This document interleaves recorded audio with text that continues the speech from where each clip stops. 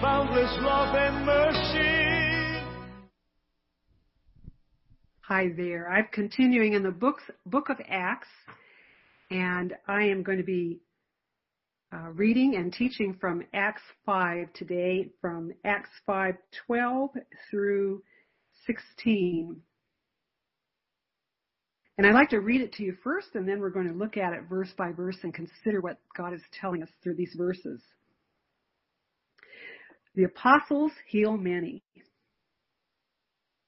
The apostles performed many signs and wonders among the people, and all the believers used to meet together in Solomon's colonnade. No one else dared to join them, even though they were highly regarded by the people. Nevertheless, more and more men and women believed in the Lord and were added to their number.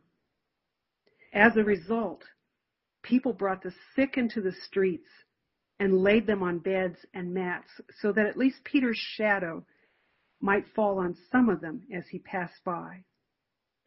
Crowds gathered also from the towns around Jerusalem, bringing their sick and those tormented by impure spirits.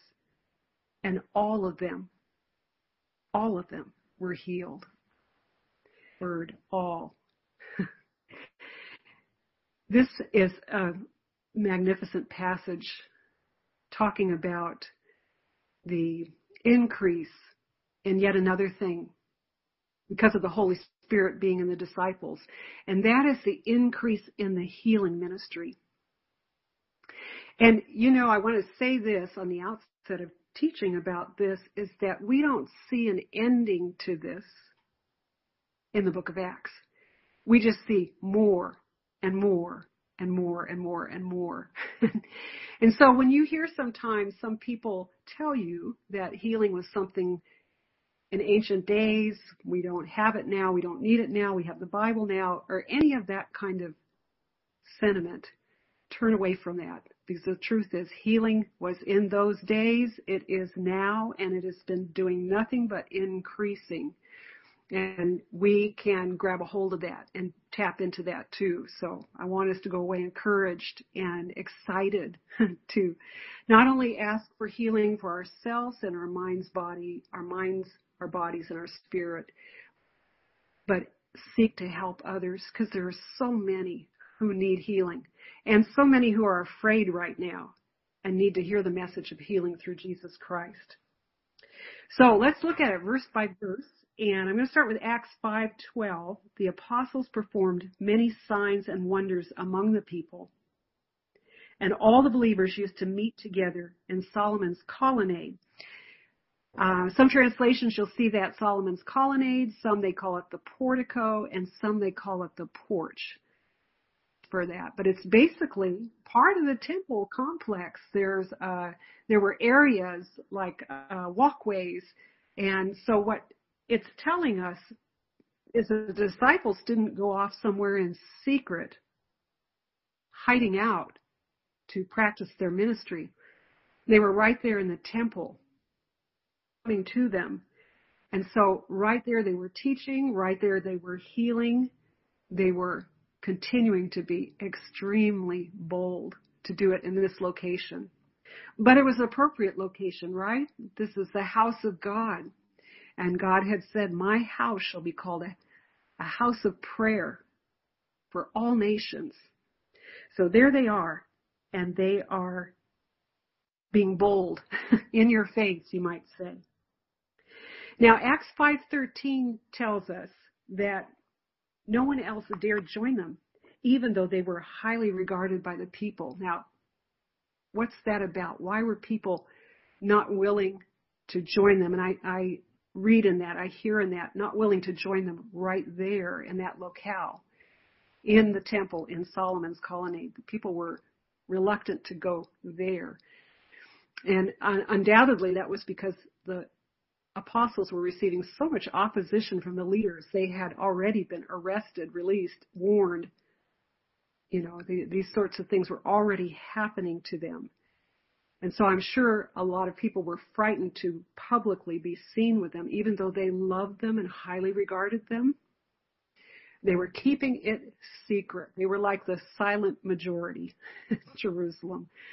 hiding their true feelings, their true thoughts, and their loyalty to what the disciples were doing.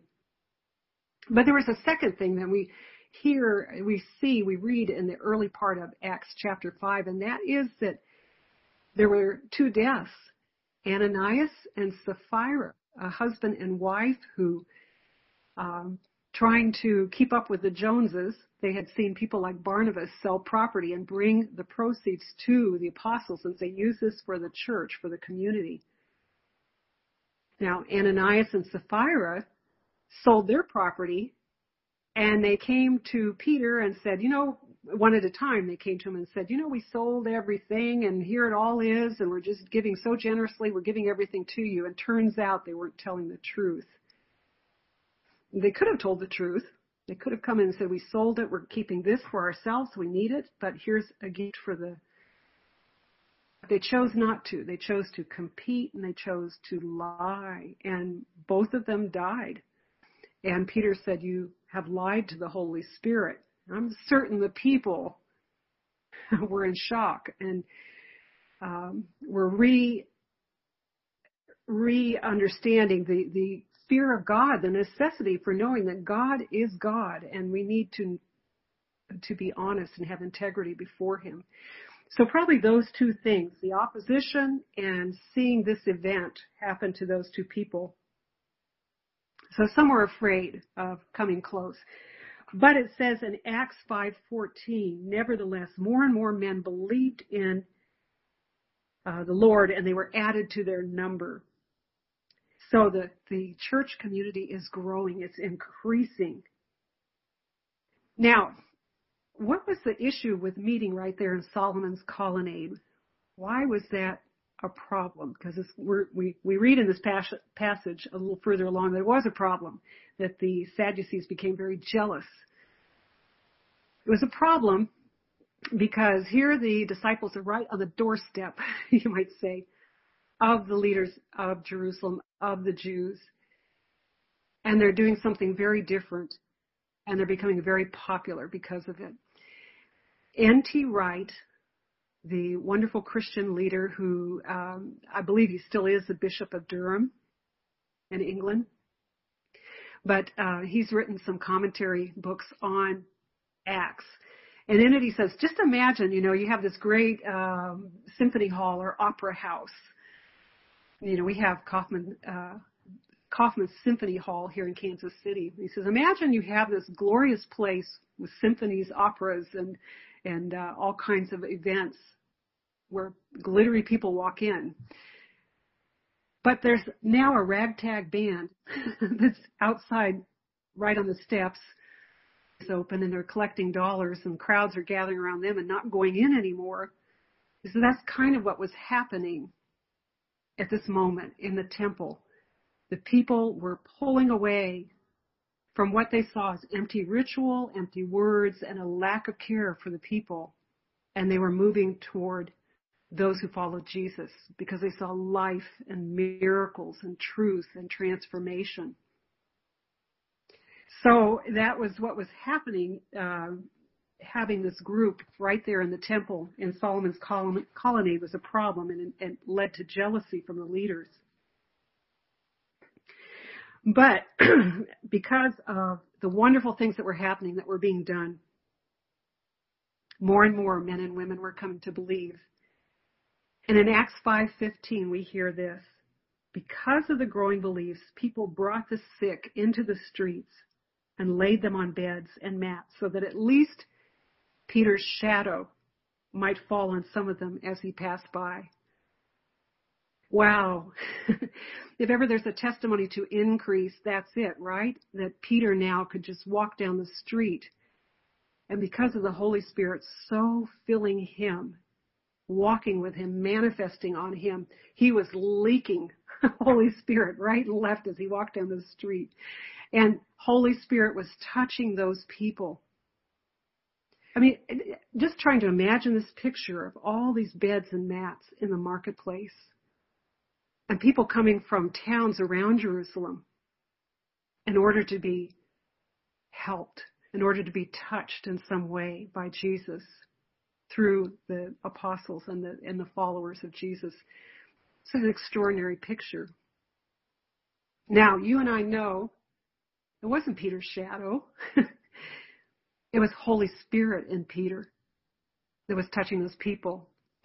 And you've probably heard the expression, don't be a thermometer, be the thermostat. That saying being said to us Christians sometimes, that we need to set the atmosphere and shift the atmosphere by our beliefs and by our practice of those beliefs. So Peter was doing that. He was walking through the marketplace where those beds were, and full of Holy Spirit, full of passion for the Lord. That spilled out from him, and people were touched by it. We're going to, as we continue in the book of Acts, if we were to sit here and continue and read through it, we would hear of the time where Paul would just touch handkerchiefs and aprons, and they would be taken to people, and those people would get well. It's amazing the physicality of healing from the Lord, the way in which touching something touched can sometimes make people well. I, for a long time, was part of healing rooms here in Kansas City, and people did request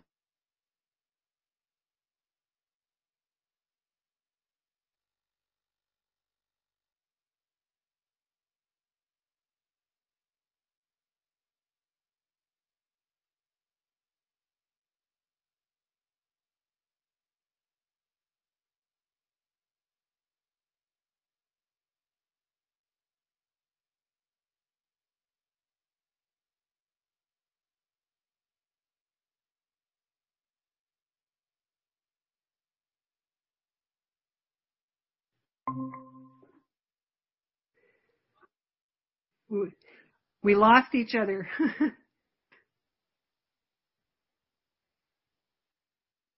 You want to start it over?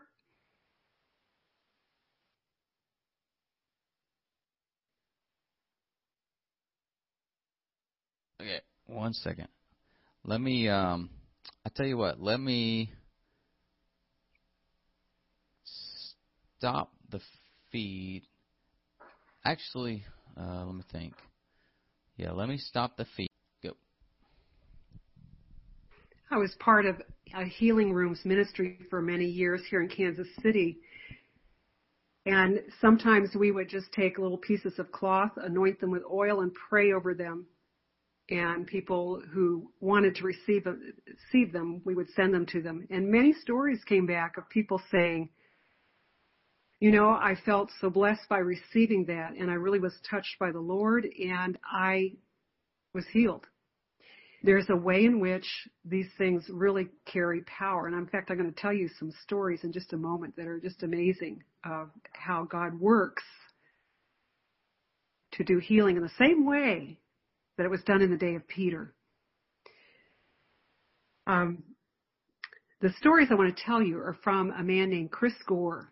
And Chris is the head of healing at Bethel Church out in Redding, California. And I went out there for a healing conference several years ago.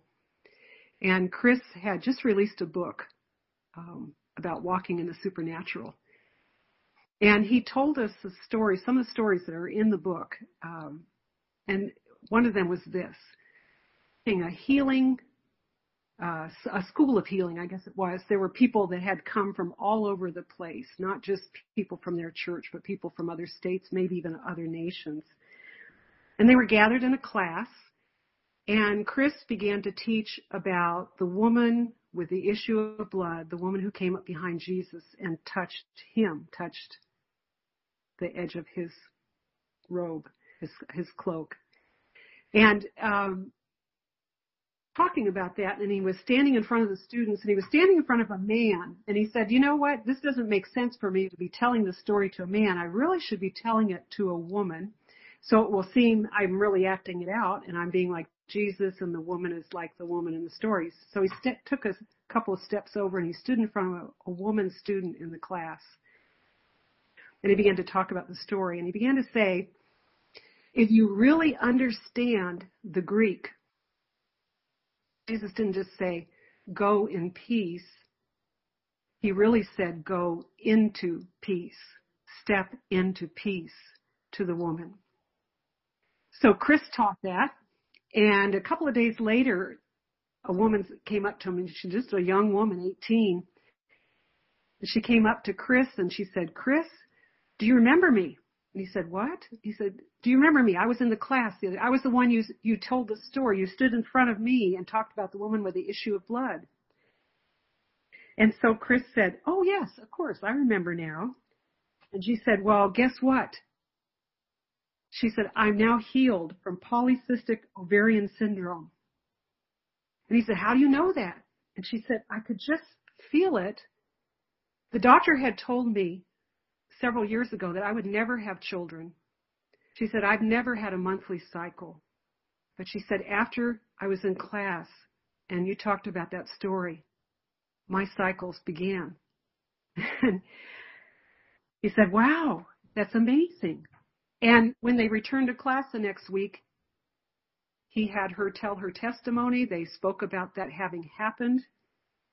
And so another woman then said, "That's marvelous." And she began to rejoice over this young woman. Turns out she also had a similar condition.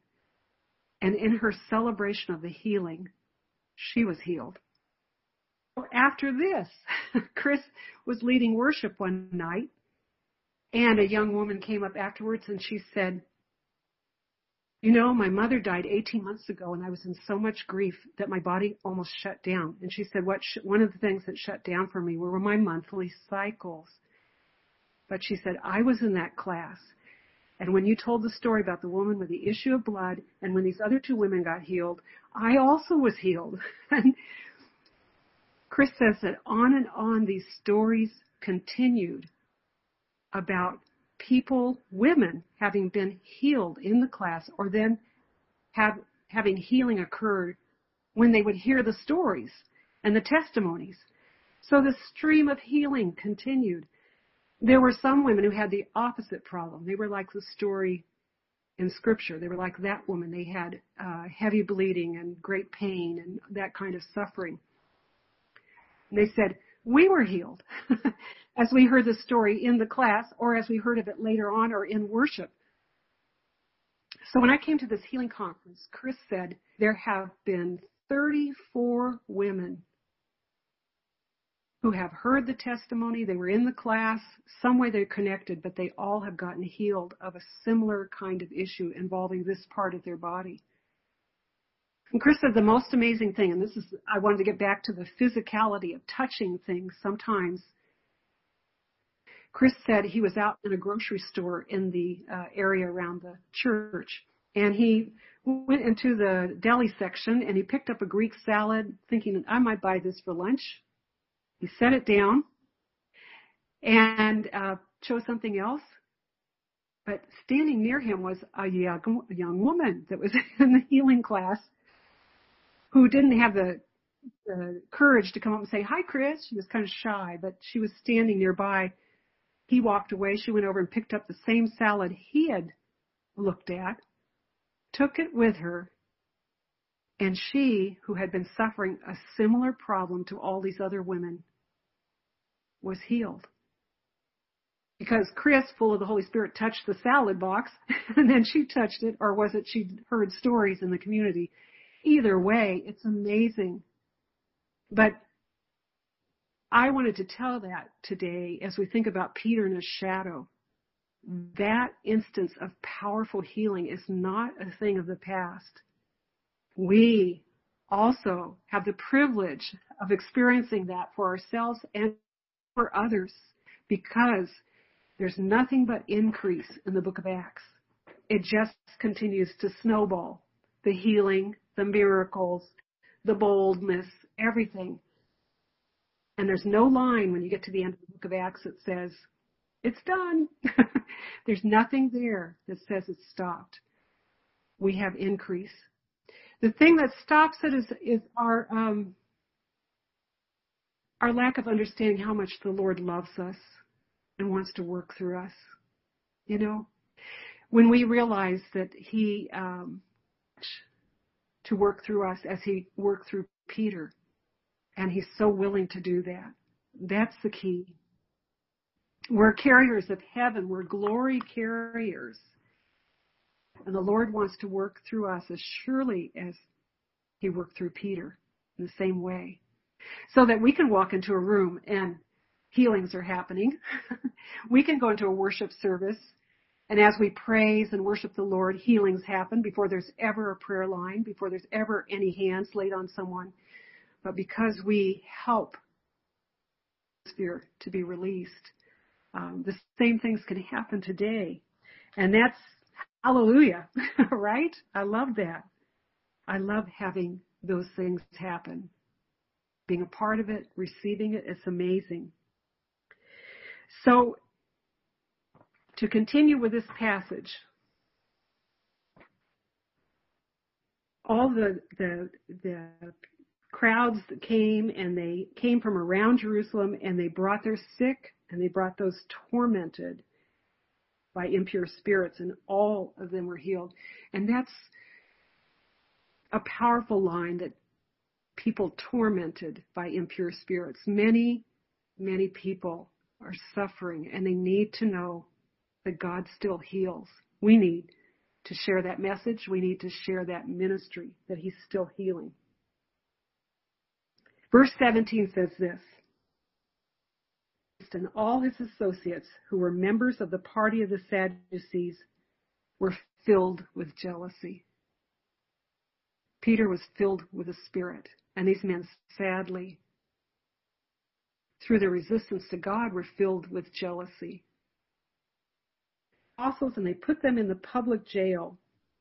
But during the night, an angel of the Lord opened the doors of the jail and brought them out. Wow.